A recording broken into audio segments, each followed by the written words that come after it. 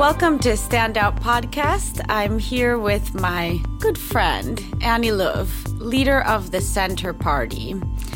And I met Annie, I think, very early on when I came to Sweden with my husband when he began his role as the U.S. ambassador here. And I don't know if I told you this, Annie, but when we were in Washington, D.C., you do a lot of preparation to become an ambassadorial couple.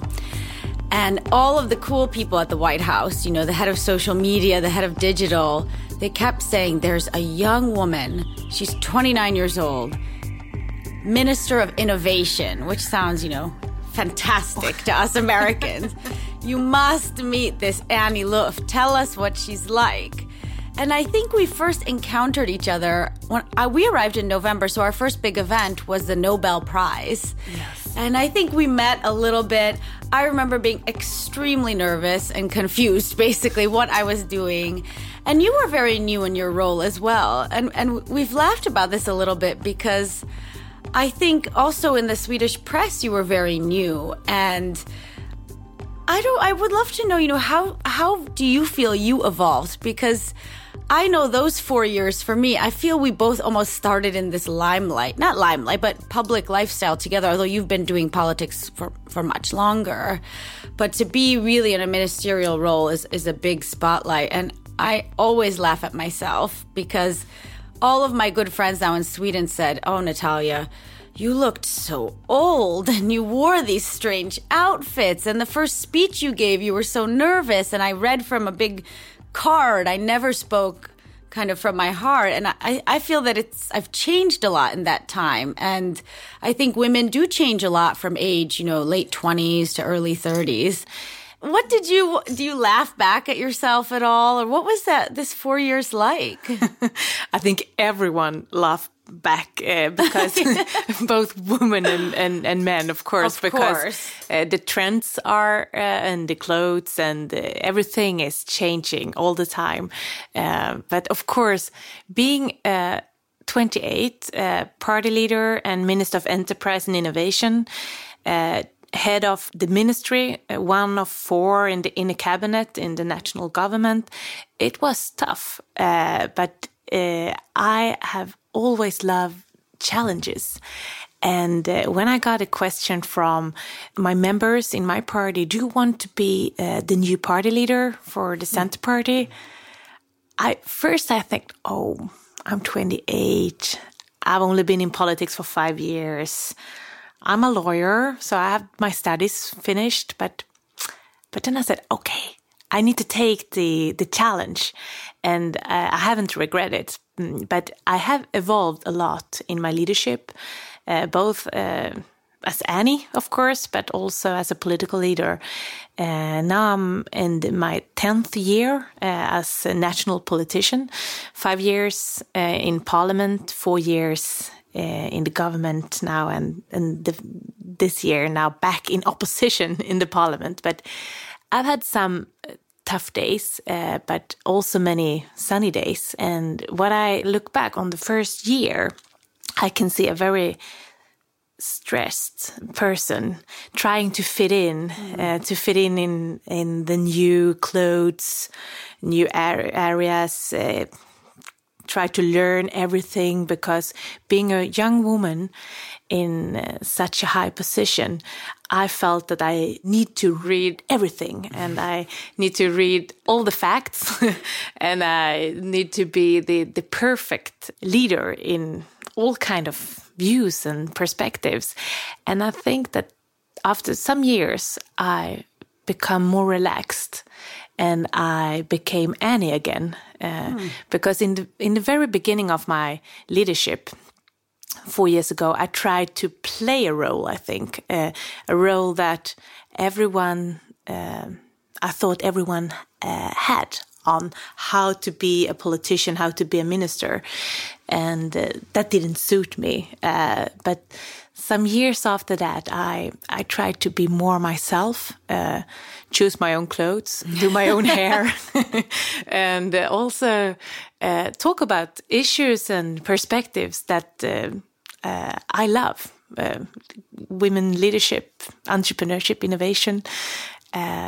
environment, all that kind of issues that it's really close to my heart. And I think that the citizens here in Sweden, they can see that I burn for something and I have an engagement in to create a better world. And I think that is the key for success and for having a trust.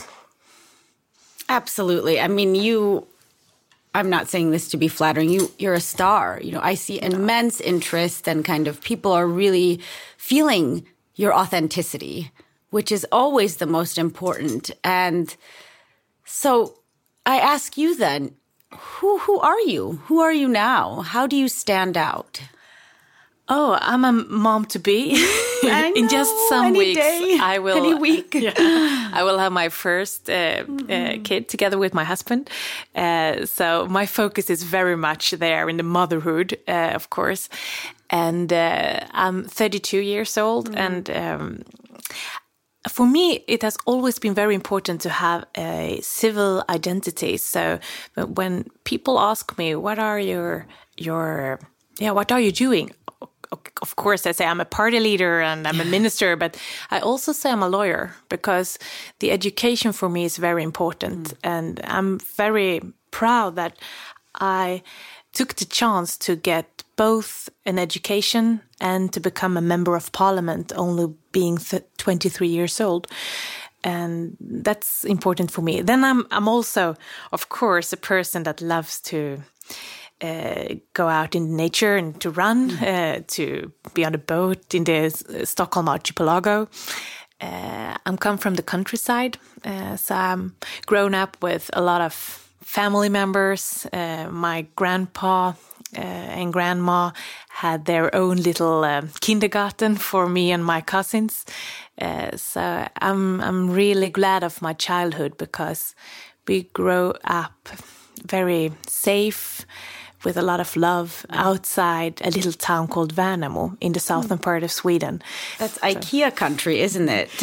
Yeah, it's near IKEA there. country. I've been to Älmhult. Yes, it's the IKEA country. And it's in the heart of this spirit called the Gnosjö spirit. And the Gnosjö spirit is actually quite well known, even outside Sweden.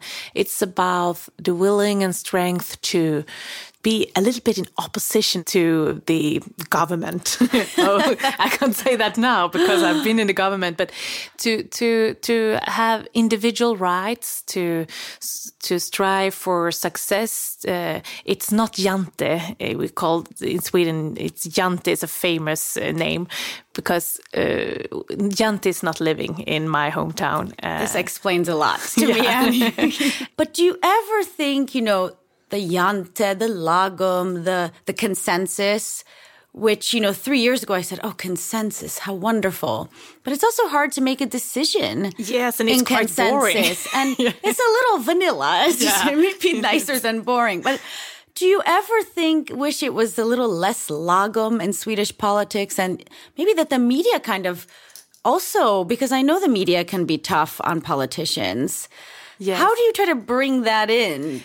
But me as a person, I have challenged all these words, because I'm not lagom and I'm not Jante. And this is why I love you. And I've always been a person that can stand out, both in my political views. I've taken a lot of tough political debates during the years because I love it, but also because I have those values and ideas inside of me, and I need to have those debates. And I think people like to see me on the television debates when they can see when I have passion, and when I get angry, and when I have tears in my eyes talking about the refugees in the world. Or when I laugh. But I think Swedish politicians, including me, of course, can be more personal, tell more about our lives and our experiences. I try to do it because I think politicians can be personal but not private. Motherhood coming any day.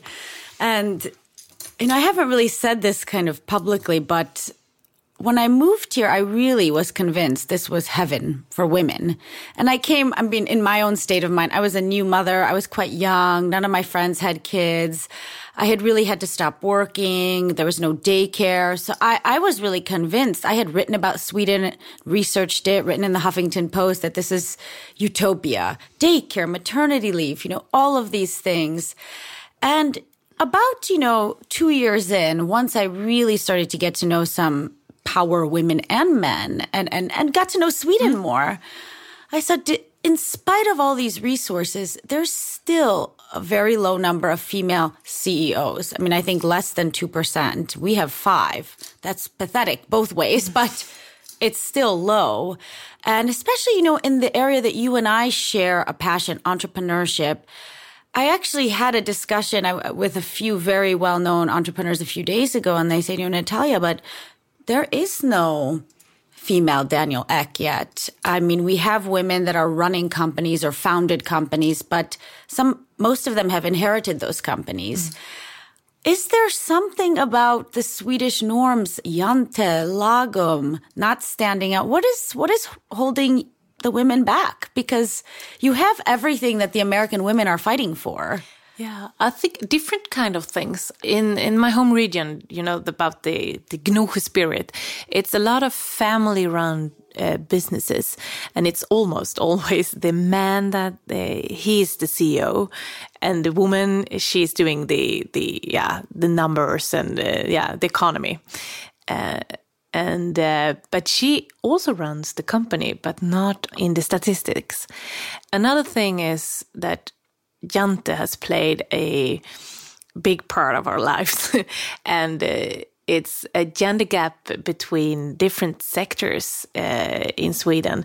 Women are dominating the public sector, and the public sector are huge in Sweden. It's a welfare sector, and we weren't allowed to run businesses in the welfare sector.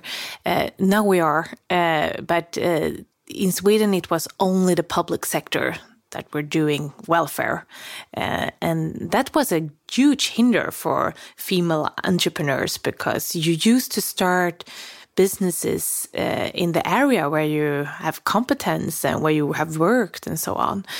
And the other thing is that Sweden is very well famous for our startups, mainly in the tech area.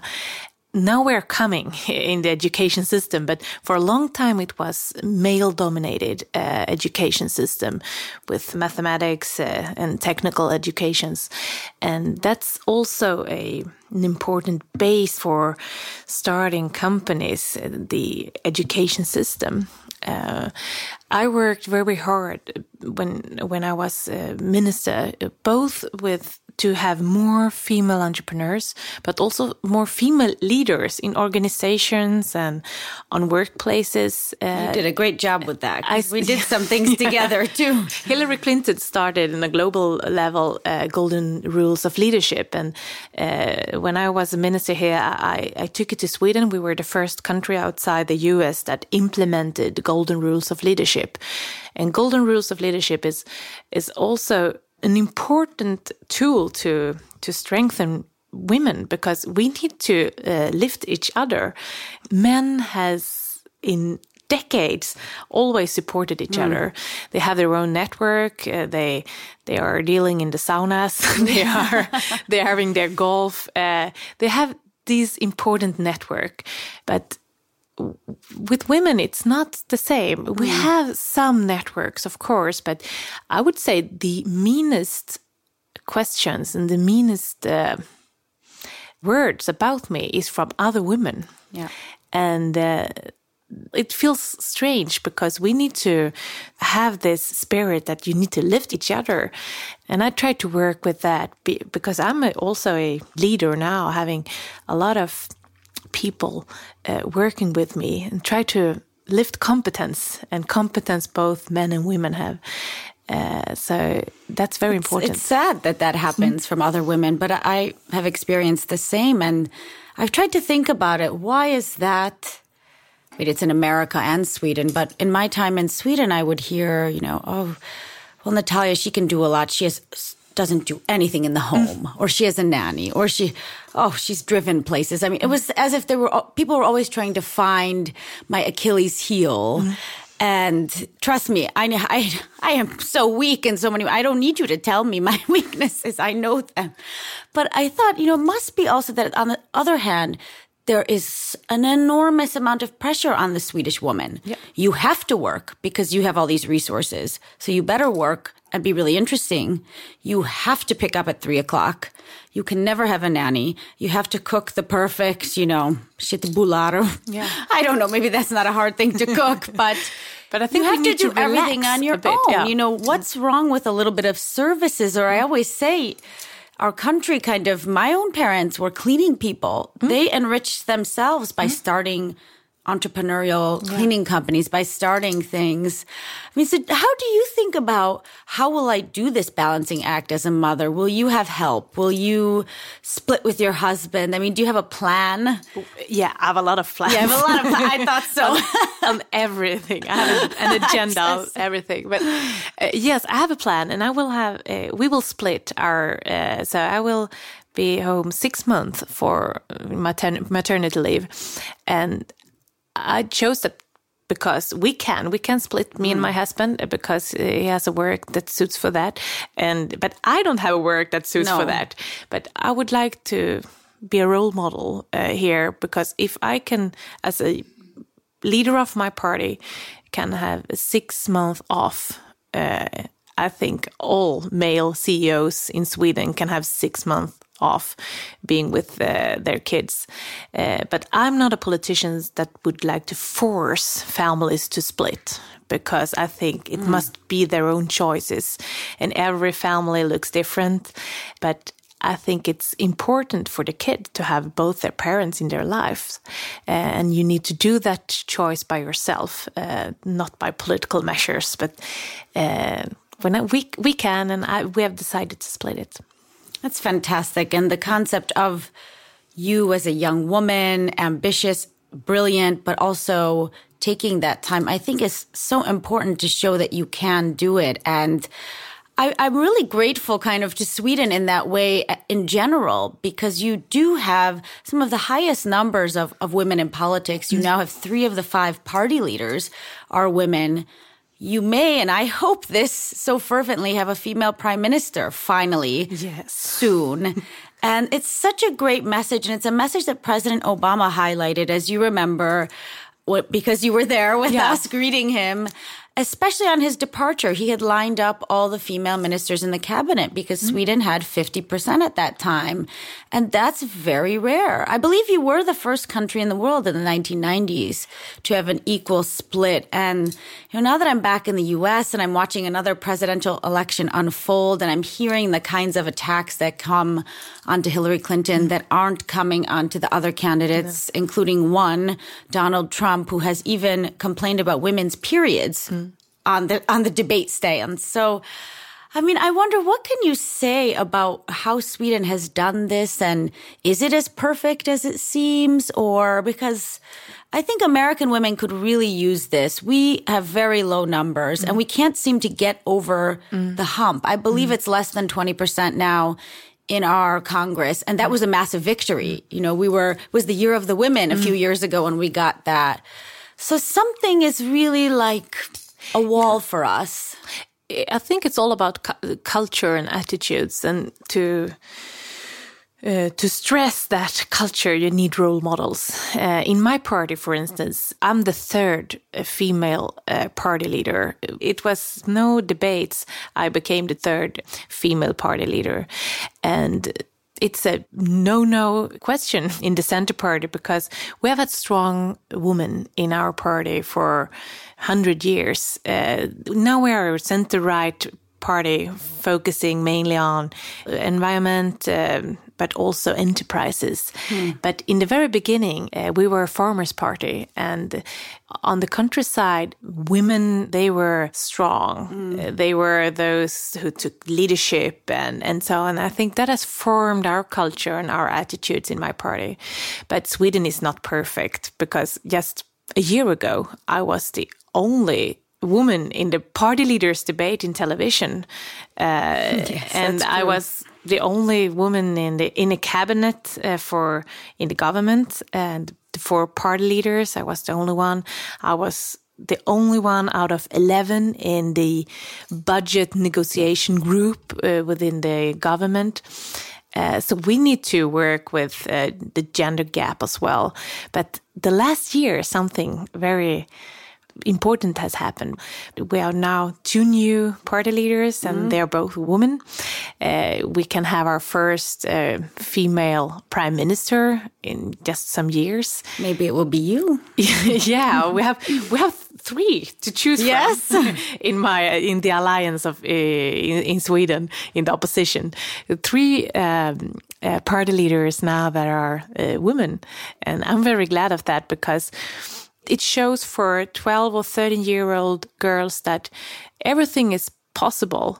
Then that little girl can see that, we have role models. We have both CEOs, we have political leaders, we have media personalities that are women, and if she can, I can.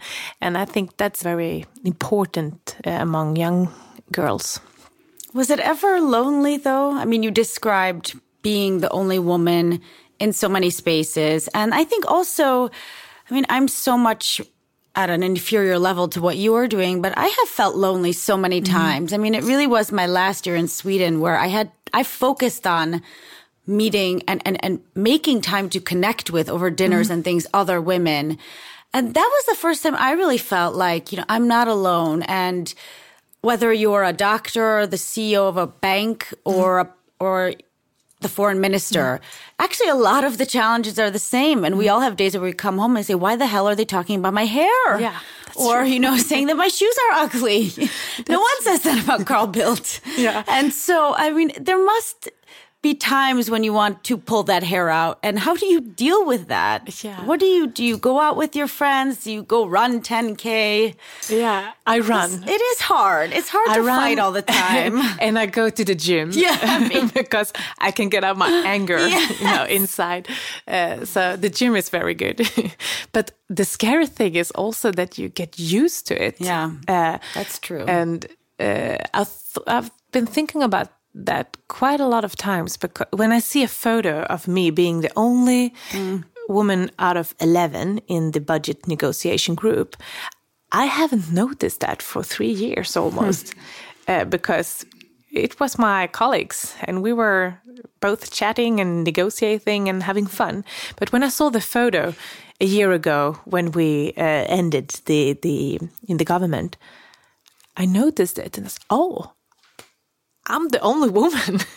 So sometimes you get used to it, and that scares me a bit. But sometimes I also see the differences in how we are scrutinized in the media. In a TV debate 3 years ago, I was the only woman, of course. And afterwards, you got numbers. Grades. Yes. And I got lower grades because I had black stockings and not nude.